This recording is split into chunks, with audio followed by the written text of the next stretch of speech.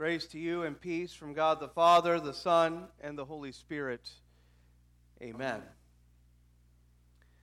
You know, whenever I start the process of working on my sermons, I always start by just reading through the text, praying about the text, and then trying to think of all the questions that I might have.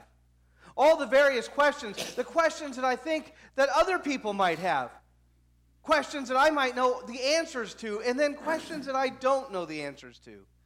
Sometimes I get it. Sometimes I get it right. And I can always tell when I get it right because somebody undoubtedly will say, Pastor, I'm glad I always had that question and you finally answered it. But then there are those other times, aren't there? Those times that I don't quite get it right.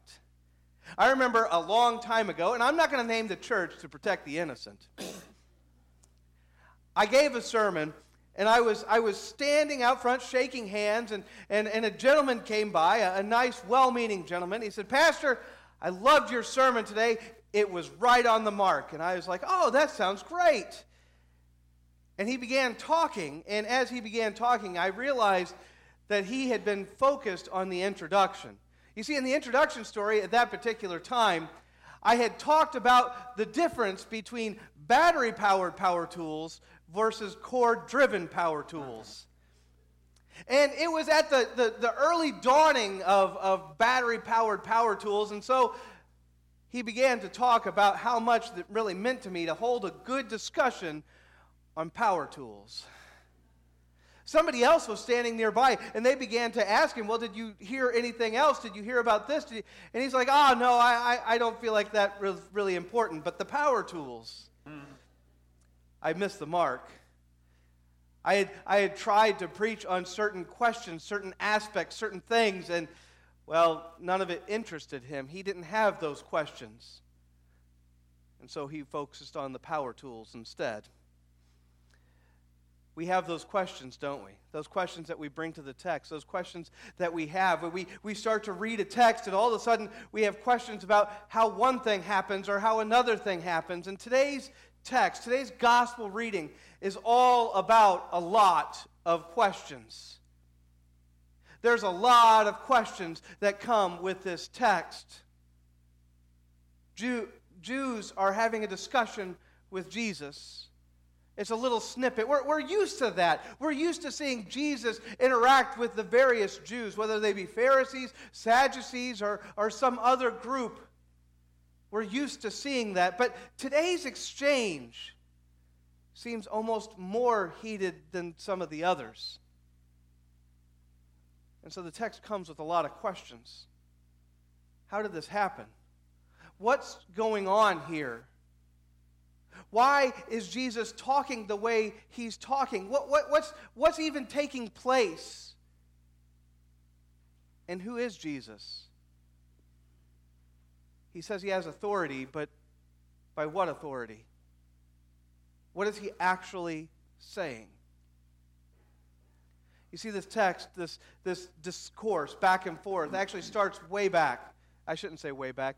Right at the end of chapter 7, in the beginning of chapter 8, a woman caught in adultery is brought forward to be stoned to death.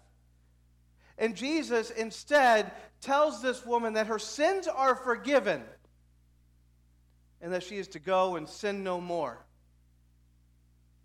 And this begins an entire discussion about who he is and by what authority he has to say such things, to do such things. And so the discussion goes back and forth, back and forth. The Jews talk, Jesus speaks. What's really interesting is this idea of hypocrisy. You see, we know what a hypocrite is, don't we? We know what they are. A hypocrite is somebody who lies. They say one thing, but then by their very actions, by their very deeds, they do something else. They're wearing a mask, if you will, a pretend, a false identity. That's what a hypocrite is. But you know, way back when, the Puritans actually had a different definition that went alongside with it. You might want to say it was a secondary category of hypocrisy. The second category that they used to place on it was somebody who actually believed the lie. Somebody who had lied so much and so vehemently that they actually believed the lie that they were saying. If we were to try to classify where the Jews are this morning in today's exchange, we would have to talk about the second category. The second category of hypocrisy. They say that they have never been slaves, but yet they're living in a land that is ruled by the Romans. They are not in control. They do not have power. The only power that they have is that which is given to them by Rome. So they are living, in a manner of speaking, of subservitude. They say, we are children of Abraham. They point to ethnicity. And certainly they are, but yet they neglect the faith that Abraham had. They neglect the very faith that Abraham spoke and taught.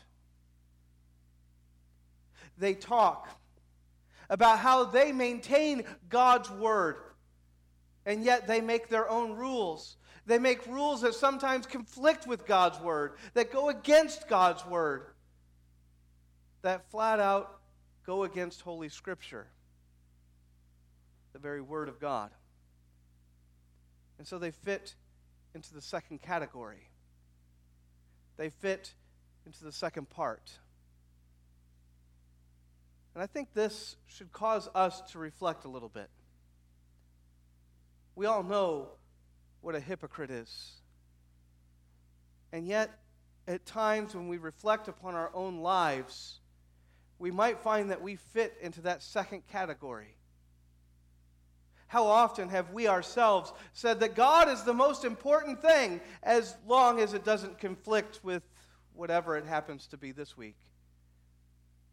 How often have we convinced ourselves that we're willing to go out and help our neighbor as long as our neighbor doesn't smell funny and as long as our neighbor isn't on the wrong side of the tracks, and we're perfectly fine. We're going to go to church with anybody as long as they don't, wear the wrong clothes or happen to look too different.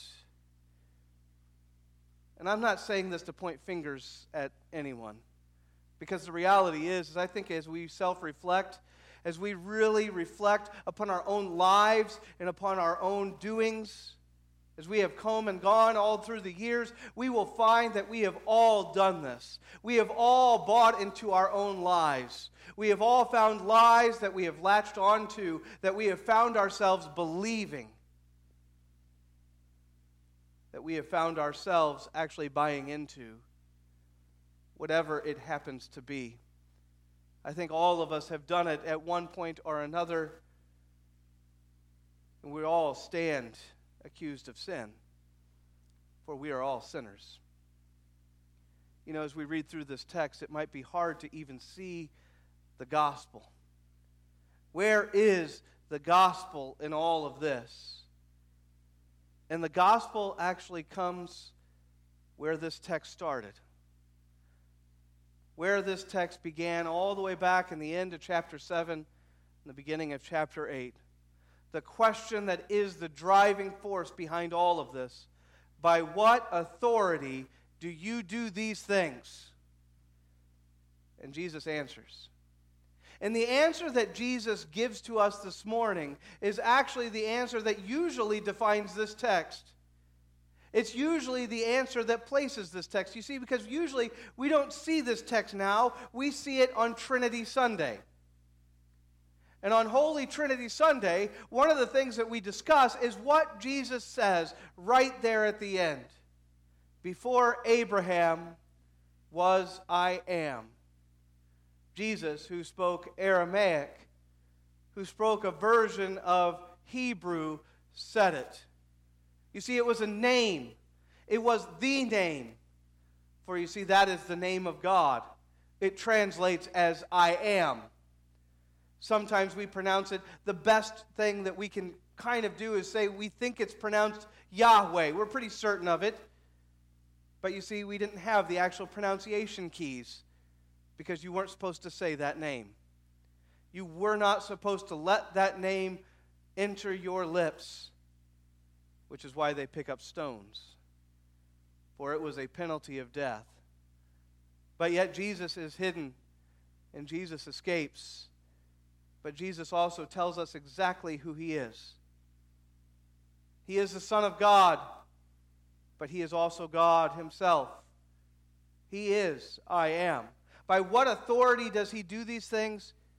By the very authority of God. And so we might say the same thing to us this morning. As we, repentant sinners, come to the very altar of our Lord, as we stand here this day with our faith in our Lord and Savior Jesus Christ, we stand forgiven.